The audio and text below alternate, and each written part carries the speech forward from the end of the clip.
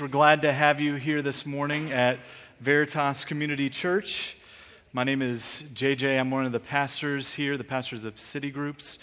If this is your first time here, I'm not normally the guy that's preaching, but we are glad you are with us. This morning, we are going to conclude the Beatitudes and Jesus' Sermon on the Mount. So if you would, turn in your Bibles to Matthew chapter 5, and we'll read verses 10 through 12. And if you don't have a Bible, there's some paperback Bibles back there on the table. And in those Bibles, you can find it on page 472.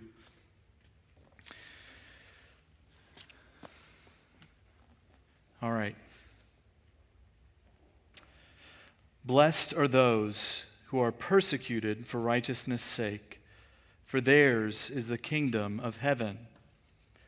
Blessed are you when others revile you and persecute you and utter all kinds of evil against you falsely on my account.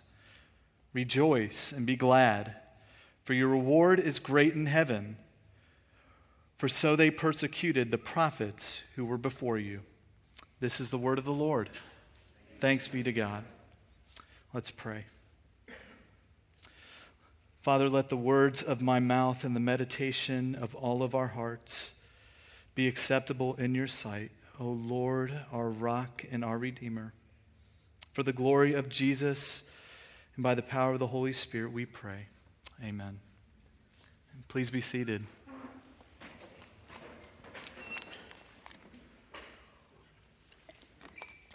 So as I mentioned already this morning, we are in the eighth and final beatitude in Jesus' introduction to the Sermon on the Mount. And it is quite possibly the hardest to come to grips with. After all, you would think that a person who is poor in spirit, mournful, meek, merciful, and peaceable would be someone that the world would embrace. But Jesus doesn't say that, though. Instead, he says, blessed are those who are persecuted for righteousness' sake. If we are viewing the Beatitudes as a picture of the Christian disciple, then persecution is one of many brushstrokes. In fact, you could say it's something that we can assume is going to happen as a Christian. And so that we can fully grasp what Jesus is saying, let me remind you that this word makarios, which we've been talking about for the past few weeks, which is translated in the ESV as blessed, more fully means happy and blissful, fortunate, or flourishing. And the Beatitudes are these macarisms, these statements of blessing, are statements that ascribe happiness or flourishing to a particular person or state. It is a pronouncement based on an observation that a certain way of being in the world produces human flourishing. So living a life in which you are persecuted is living a blessed and flourishing life. I know that kind of seems backwards, doesn't it? Well, this morning we are going to go through our passage looking at three different things: the cause of persecution, the response of the persecuted, and the reward of the persecuted. The cause of persecution, the response of the persecuted, and the reward of the persecuted. Let's begin with the cause of persecution. It may seem strange that Jesus would pass from blessed are the peacemakers to blessed are those who are persecuted, going from the work of reconciliation to the experience of hostility. Yet however hard we may try to make peace with some people, they refuse to live in peace with us.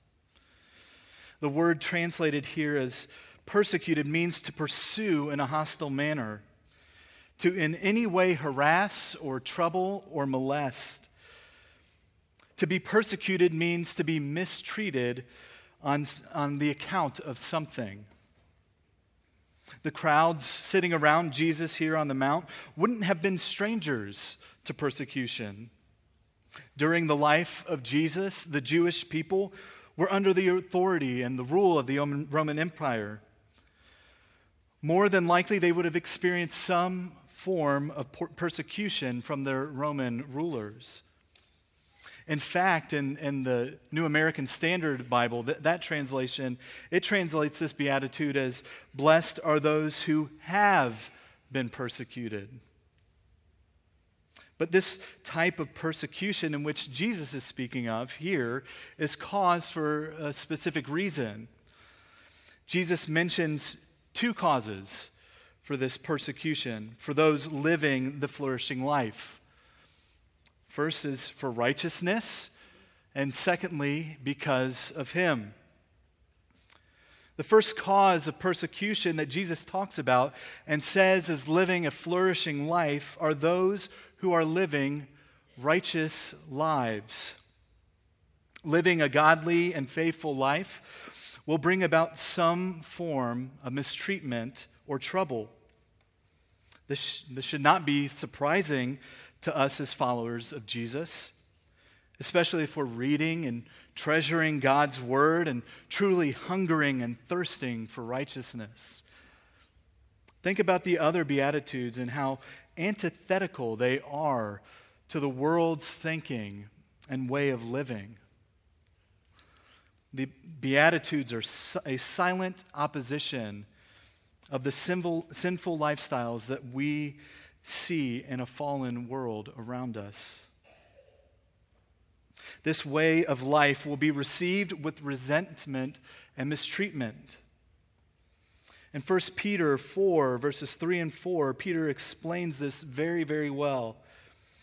He writes to the church, "For the time that is past suffices for doing what the pagans want to do, living in sensuality, passions, drunkenness, orgies, drinking parties, and lawless idolatry. With respect to this, they are surprised when you do not join them in the same flood of debauchery, and they malign you." The first century doesn't sound too different from the 21st century, does it? Those who follow the way of Jesus are people who fight for sexual purity, reject the idea that the only way to enjoy life is through getting wasted on the weekends, and who practice the fruit of the Spirit, such as self-control. The way of righteous living will surprise the world around you, that you are not joining in with them in their sinful ways. They will feel judged by you when all you're trying to do is to live a life of righteousness. And that will bring about insults and taunting at best, and even more extreme forms of persecution at worst. The world has rejected the Christ that you seek to follow. A British pastor, John Stott, puts it, persecution is simply the clash between two irreconcilable value systems. Matthew 15:19 says that the human heart in its natural state is corrupt and loves sin. Because of that, it will cause those who reject righteousness to hate and hurt those who pursue it. The second cause of persecution that Jesus mentions is because of Him. Jesus Himself was a controversial figure in His day as well as now. His claims and His teachings stirred the rage of some of His hearers that they accused Him of being in league with Beelzebub, identified Him as the same, and attempted to stone Him, and ultimately murdered Him in the most brutal way. Jesus warned His disciples that they could expect similar treatment. In Matthew chapter 10, verses 22 and 25, Jesus says, "And you will be hated by all for my sake. If they have called the master of the house Beelzebul, how much more will they malign those of his household? On my account is roughly the equivalent to because of me. And the way that it is constructed, the way that this sentence is constructed, shows a highly significant view of who Jesus is, specifically in his lordship. The phrase, on account of me, is likely an expression meaning on account of your confession of me. Since Jesus warned that many would come in his name and claim, I am the Messiah, the name to which Jesus referred in the gospel is likely a messianic title. Since Luke 6:22 uses the corresponding words because of the Son of Man, the Son of Man title may have been the particular cause of offense. This title identified Jesus as the King of heavenly origin, who would reign over a universal and eternal kingdom, and who is worthy of worship by all peoples of the earth. This claim was regarded as blasphemous by the Jewish leadership. The disciples' continuing affirmation of Jesus' heavenly origin and eternal kingship guaranteed ongoing Jewish opposition towards them. And you know what? This claim remains scandalous today. Most people in the world around us are willing to recognize Jesus as a good moral teacher. But insistence on exclusive claims of Christianity, particularly the confession of Jesus as God, Savior, and King, remains offensive.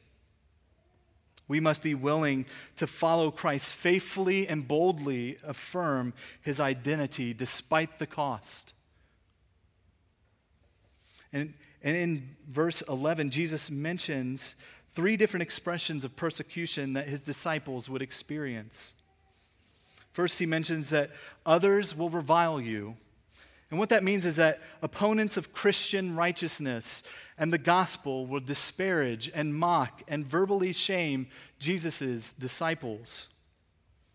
The verb reviles appears later in Matthew to describe the insults hurled at Jesus while he was suffering on the cross. The insults included the mockery of Jesus' power to save, his identity as the King of Israel, and his divine sonship. Later persecutors used clever word plays. I thought this was really interesting, designed both to insult and to evoke a laugh in their mockery of Jesus' claims. Now hear this. Jesus was recognized by early Christians and us today as the son of a virgin because of the virginal conception described in both Luke 1 and Matthew 1.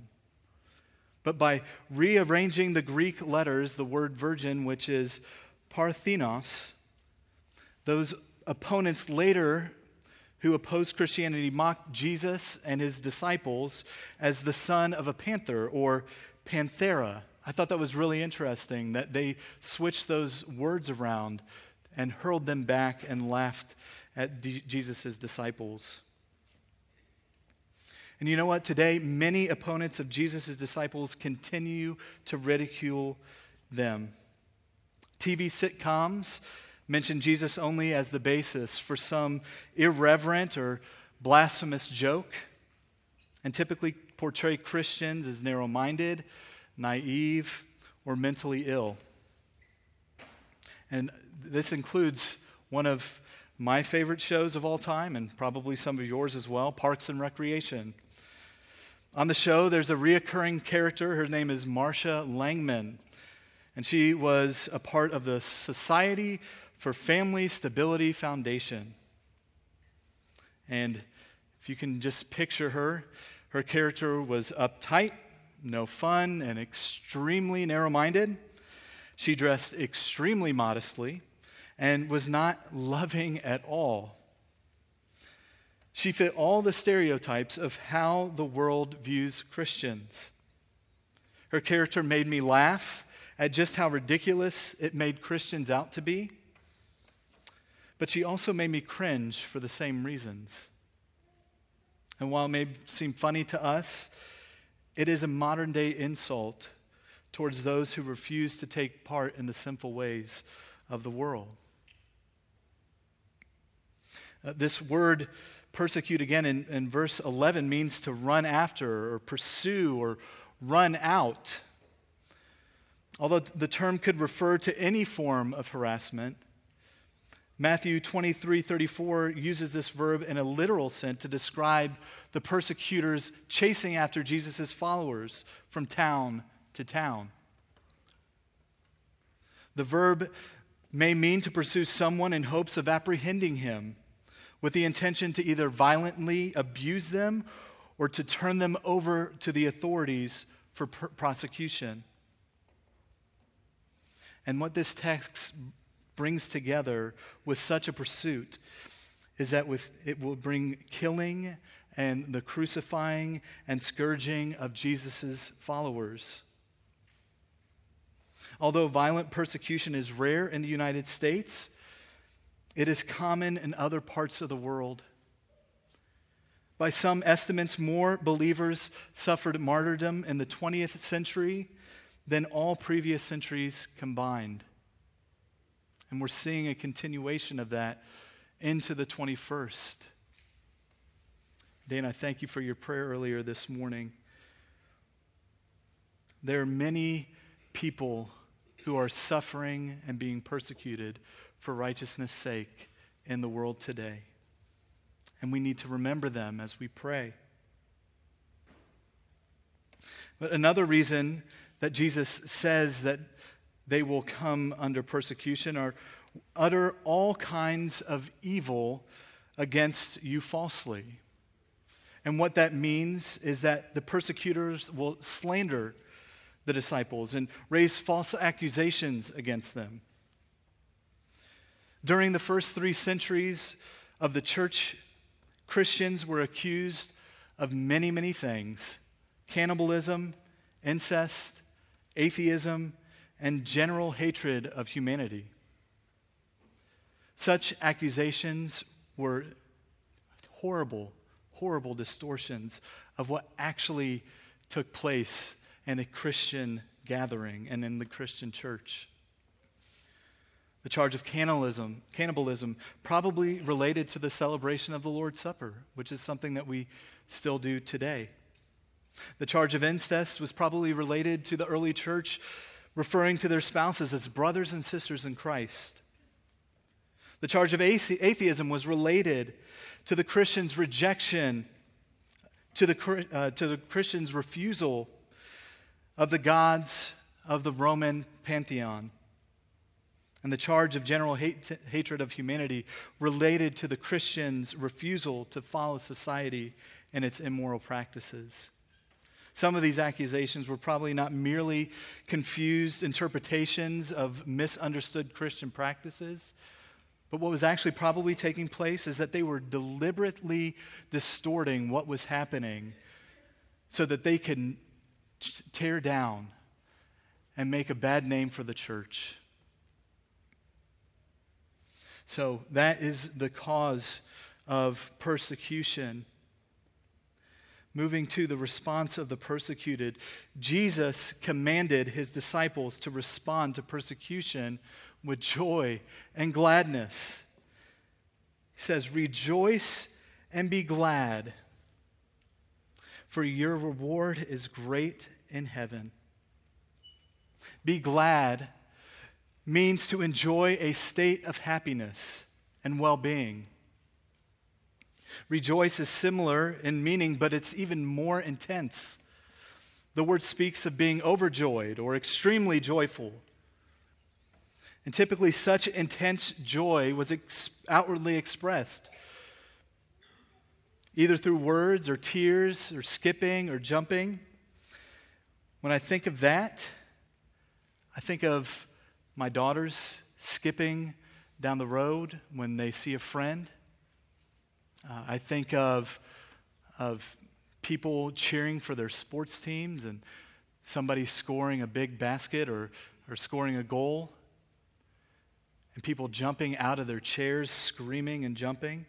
That is the type of intense joy that rejoicing is talking about. As Christians, we are not to retaliate like an unbeliever, nor are we to sulk like a child or lick our wounds in self-pity like a dog. And you know what? We're not to enjoy it either. No, we are to rejoice as Christians should rejoice. This joy is not a belated response to the persecutions that occur after insults have ceased to sting, or the nerves torn by the stripes on one's back have ceased to scream. This joy characterizes the disciple even as the insults are hurled and scourge lacerates the flesh. Such immediate joy in the face of persecution characterized the apostles in Acts 5, verses 40 through 41. And it says, "And when they," or the Sanhedrin, "had called the apostles, they beat them and charged them not to speak in the name of Jesus and let them go." Now listen here. "Then they left the presence of the council, rejoicing that they were counted worthy to suffer dishonor for the name." Now this flogging, this beating that was incurred by the apostles, carried out by the Sanhedrin, it had 39 lashes attached to it. This torture was horrific and sometimes led to death. However, as the apostles walked out of that meeting with their backs still raw and with their clothes rubbing against those open wounds, they rejoiced for having the honor of suffering for their Savior. Their behavior offers a powerful illustration of joy in the face of persecution. The joy which comes from suffering for righteousness' sake are medals of honor. And one thing, as I was reflecting on this passage, I had a conversation years ago with a guy in my house church where we were talking about this passage in particular. And he said, look, they were happy that they got beat. They were happy that they experienced this. And I told him, brother, no, it doesn't say that they were happy. It says that they rejoiced because they were counted worthy to share in Christ's sufferings. They didn't go out looking for them. They were being obedient and living righteous lives. And that was upsetting the Jewish leaders. And so they were beat.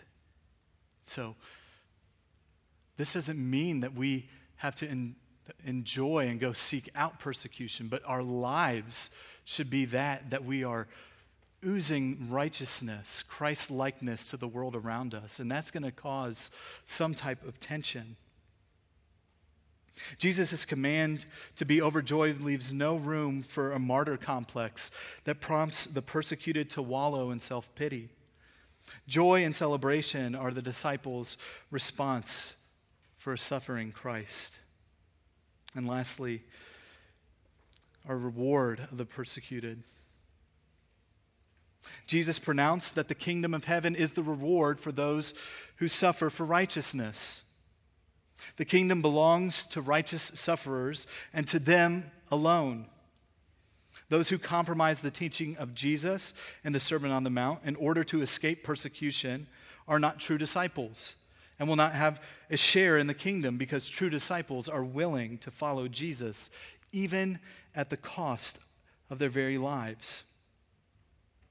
Jesus says it himself in Matthew 16, 24 and 25. "If anyone would come after me, let him deny himself and take up his cross and follow me.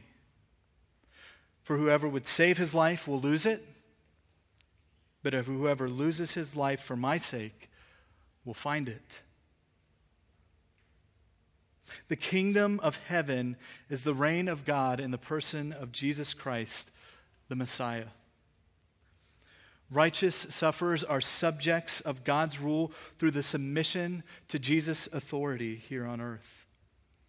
This kingdom has been inaugurated in the ministry of Jesus, but it will be consummated when he comes again,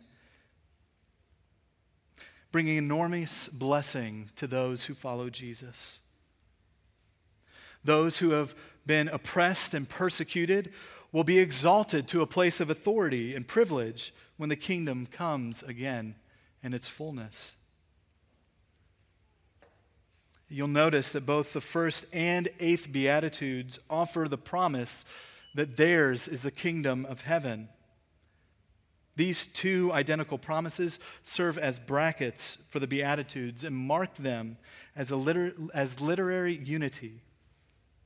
This implies that poverty in spirit and righteous suffering and all the characteristics described between are hallmarks of a single group, Jesus' followers. Disciples of Jesus manifest each of these characteristics and enjoy all the promised blessings that come with it. Jesus also promises in verse 12, your reward is great in heaven.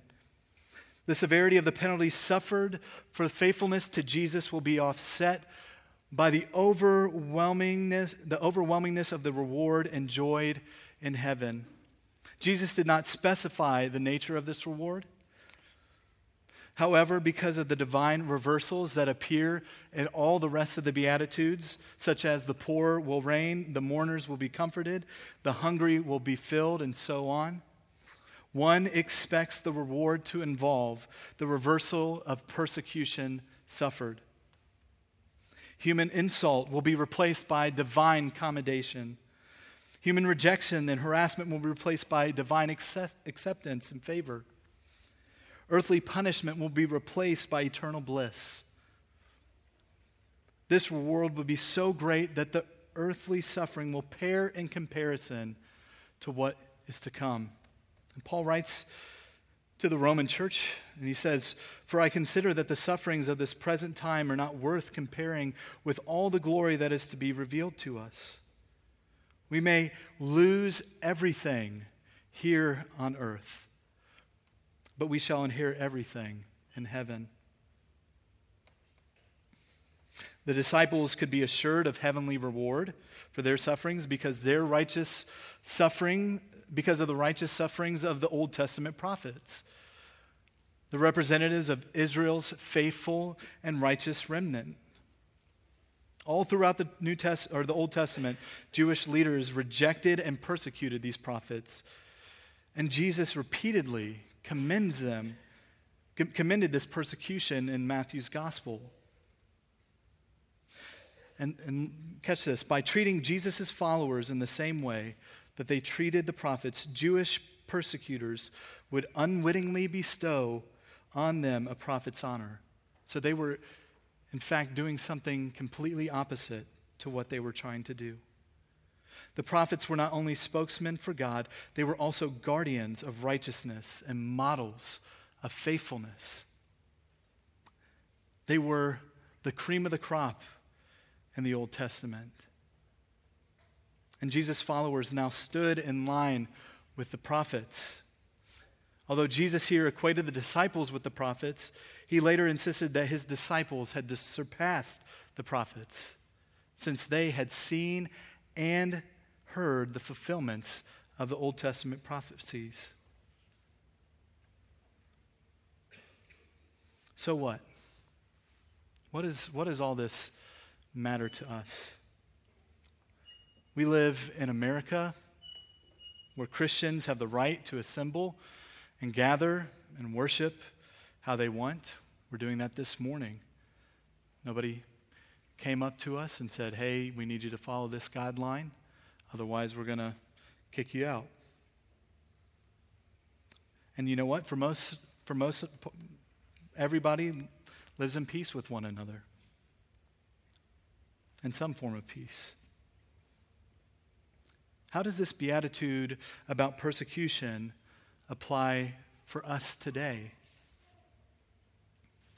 Surely we're not watching over our shoulder, fearing that we are going to be run out of town for our beliefs. I certainly don't walk around my neighborhood that way. We don't live in fear that we are going to have to die for being a Christian. Not here, not now at least. Well, I would like to ask some questions of application, and as we close, maybe draw some things out within your heart. First, what, if anything, is causing you to be persecuted?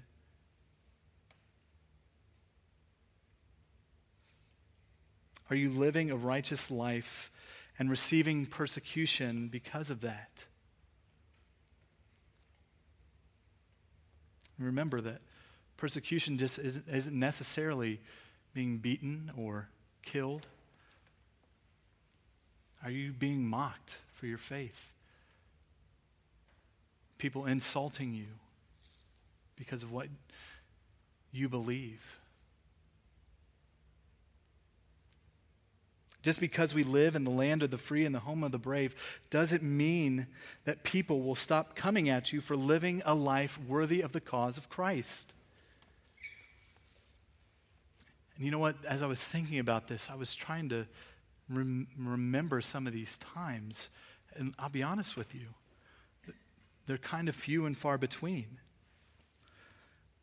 So if you aren't, and this obviously applies to me as well, are we truly living lives worthy of suffering? Are we living righteous lives? This beatitude says, "Blessed are those who are persecuted for righteousness' sake. And blessed are you when others revile you." There's an assumption that this is going to come at some point. If we truly are living a righteous life. Secondly, what is our response when we do face persecution? Do we respond like the apostles did and rejoice that we are counted worthy to suffer for the name of Jesus?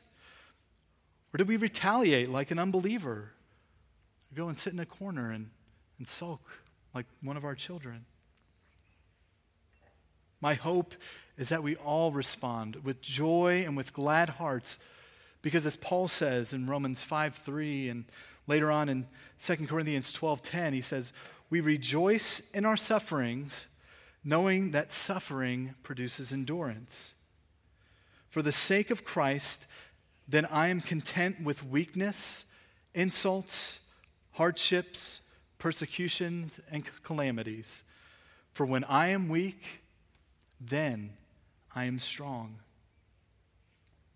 Do we rejoice? Are we glad when we do face some form of persecution?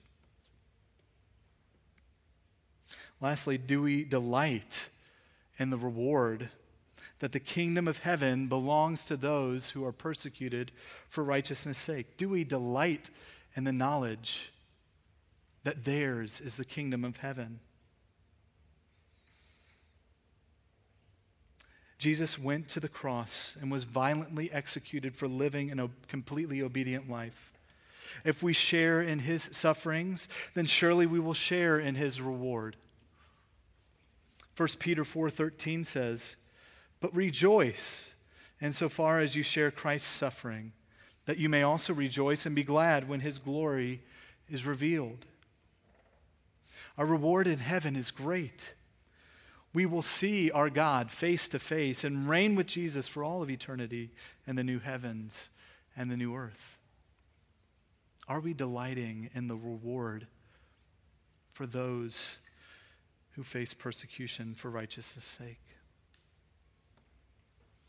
Now, my hope is that as we've gone through the Beatitudes, that you've been given this beautiful picture of the flourishing life of a disciple of Jesus Christ.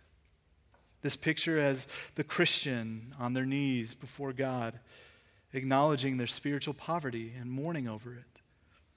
They are meek and gentle in all their relationships. They turn from sin and hunger and thirst for righteousness. They enter into the mess of those who are suffering and seek to ease their burden by being merciful to others. They are pure in heart and seek to be a peace doer in all situations. And even though they will face opposition, they continue to follow Jesus gladly and faithfully. Why? Because they know that their reward is great and their Savior is even greater. Let's pray.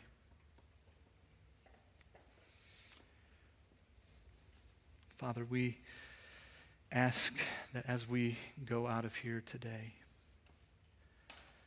that you would cause us to reflect upon your word as we look at this description of a disciple of Jesus, a follower of Jesus, that we would truly look into each one of them and ask ourselves, is this true of me? Lord, we pray that when we do come across a form of persecution, whether it be false accusations or being mocked or beatings or death, Lord, we pray that the Holy Spirit inside of us would strengthen us and help us to remain bold, and that we would rejoice